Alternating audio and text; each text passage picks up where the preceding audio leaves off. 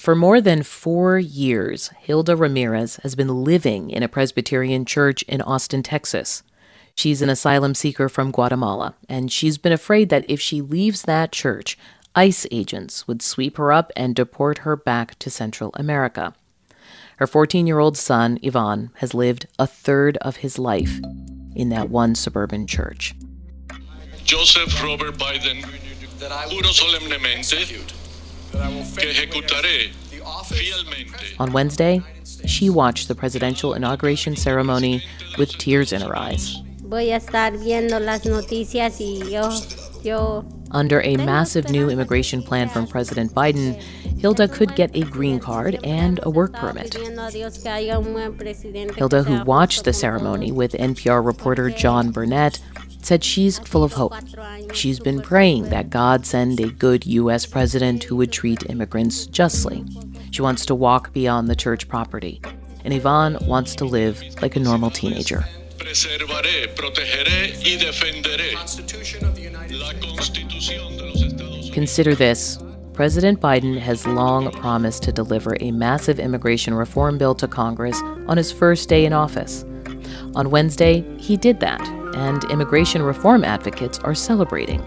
But making Biden's bill law may be one of his biggest challenges. From NPR, I'm Audie Cornish. It's Thursday, January 21st. This message comes from NPR sponsor Comcast. Since 2011, Comcast has connected more than 4 million students from low-income families to the internet. Now, they're launching more than 1,000 Wi-Fi connected lift zones across the country. More at comcast.com/education. President Biden campaigned on uniting the country. He now takes office just weeks after a pro-Trump insurrection. The NPR Politics podcast is there every day to break down the transition of power as Biden takes the reins in Washington. It's Consider This from NPR. Thank you very much. Thank you, everybody. Great honor to be here. If there was any doubt that Donald Trump wanted immigration to be remembered as one of his administration's signature issues, he literally signed his name to a section of the border wall a week ago. We've worked long and hard to get this done. They said it couldn't be done, and we got it done.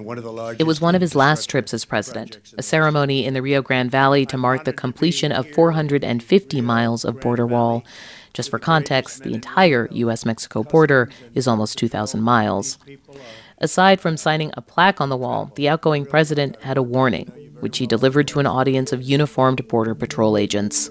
In particular, if our border security measures are reversed, it will trigger a tidal wave of illegal immigration, a wave like you've never seen before. And I can tell you that already. Trump's effort to define his immigration legacy was littered with false statements. He said no administration had built border walls before him. President George W. Bush definitely did.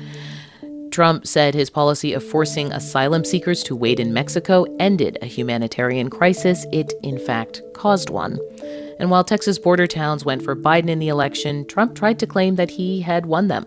Basically, he only performed better than past Republican candidates. So we had a very busy and active day today, as you all know. A week after Trump's visit to the border, there was a new president in the White House, and a new press secretary, Jen Psaki, announced that President Biden had sent a massive immigration reform bill to Congress. It's called the U.S. Citizenship Act. The president's priority reflected in the bill are to responsibly manage the border, keep families together, grow our economy, address the root causes of migration from Central America, and ensure that America can remain a refuge for those fleeing prosecution. With that, I'd love to take your questions, Zeke. President Biden's immigration plan goes big. It would try to create a pathway to citizenship for more than 10 million unauthorized immigrants. And it's a long pathway, 8 years, with background checks, tax payment requirements, and at the end, a citizenship test. And for that to happen, Biden needs Congress to make the bill law. But for other aspects of immigration policy, he doesn't. And I thought with the state of the nation today is no time to waste, get to work immediately. On Biden's first evening of work in the Oval Office, he signed a bunch of executive orders, including a handful dealing with immigration policy. One of them was an order to rescind former President Trump's ban barring travel from some majority Muslim countries. Another ends the emergency declaration Trump used to divert defense money for the border wall and hits pause on construction. And an order to safeguard the Deferred Action for Childhood Arrivals program, that's known as DACA. That program protects unauthorized immigrants brought to this country as children from deportation. People like Gracia Martinez Rosas. This is the most progressive legalization bill in history. Martinez Rosas is an undocumented dreamer, a DACA recipient, and head of the youth immigrant group United We Dream. She told NPR's John Burnett that the president's immigration bill is what they've been waiting for. We made it. We made this day happen. And we are resolute in our commitment to bring peace, stability, and joy to our people as we turn a new chapter in our country.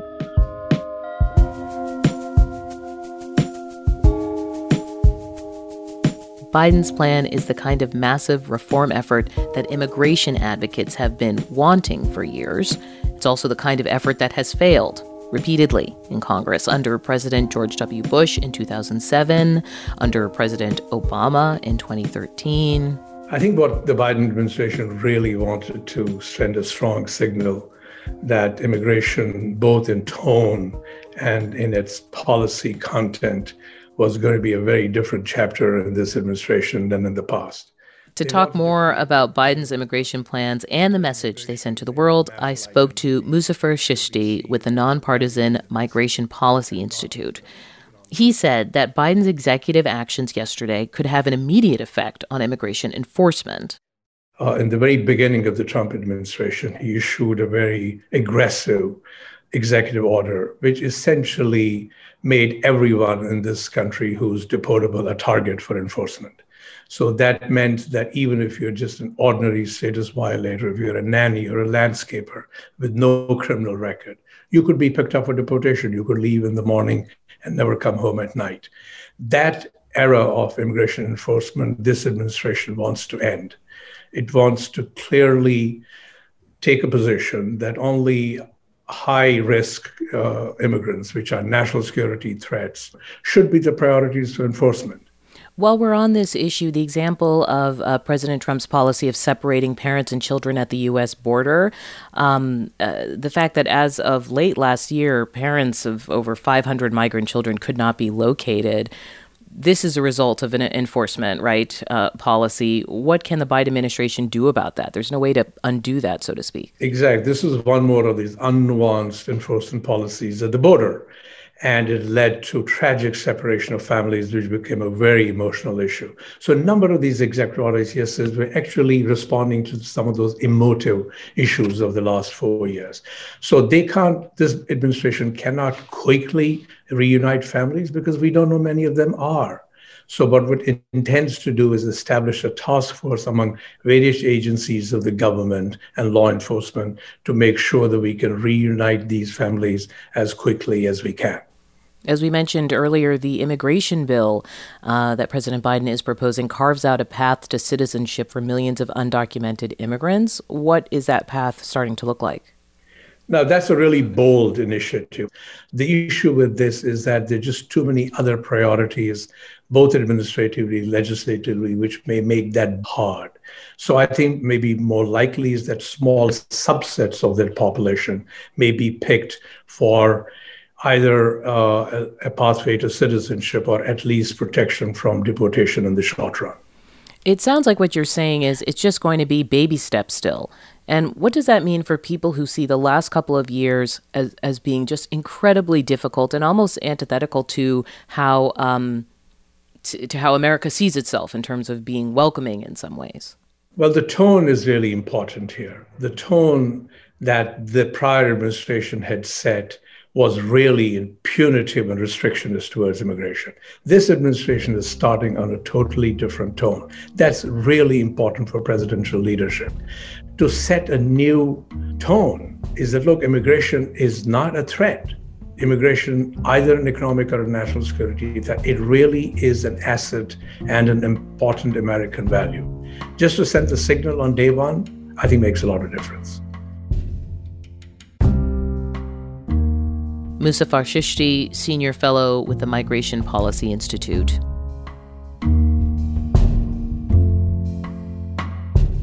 Four years ago, during his first week in office, President Trump created chaos around the world when he declared an immediate ban on immigration from 7 majority Muslim countries.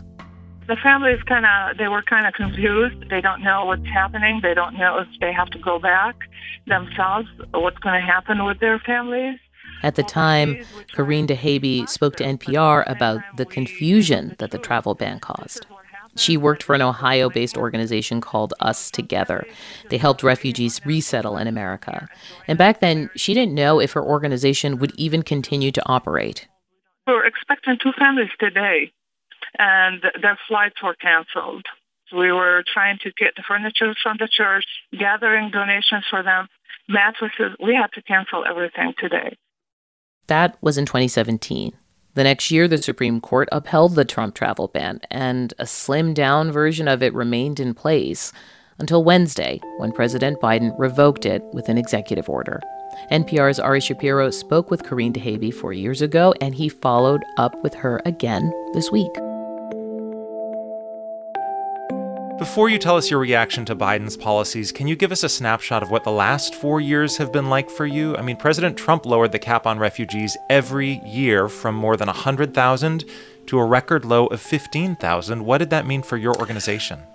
Well, it was really slow.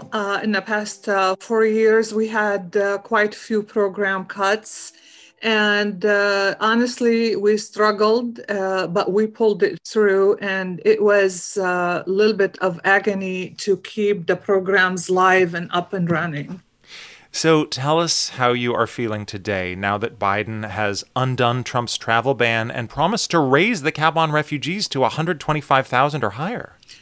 Yes, we're feeling, all of us at the organization, hopeful. This is excited. We're hoping we're going to serve people again. What are your clients, the Syrian refugee families you work with in Toledo, telling you about this moment? Well, actually, it's they are happy, I'm sure, and especially now because there was a delay a little bit in the past years, and now they have hope to receive their families here. They've been waiting. Can you tell us about the questions that your clients are asking you now about what this new future will look like? Oh, the questions, of course. They call us. Oh, there are somebody overseas at the asylum country running interview. They are coming. They are traveling. How come we're not having people here? And I said, guys, wait a minute.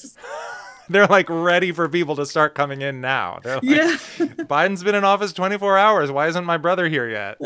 And I was so busy yesterday. Honestly, I didn't see what he said about the travel ban, but evidently other people did. And they were calling me and I said, well, if you said it today and revoked it today, it's not going to happen today, the travel guys, But that's what's been happening.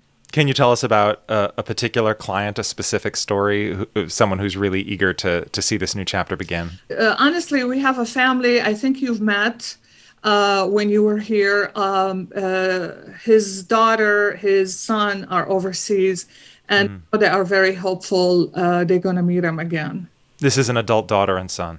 Yes. How long has it been since they've seen each other? Close to 5 years now.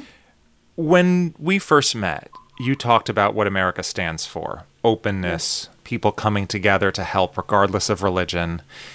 Did the last 4 years change your view of what America represents? My view never changes. My view is humanity existed way before religion was formed, and God put us on earth to lean on each other and to help each other.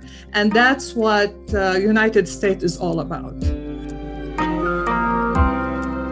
Karine DeHaby, director at Us Together in Toledo, Ohio. You're listening to Consider This from NPR. I'm Audie Cornish.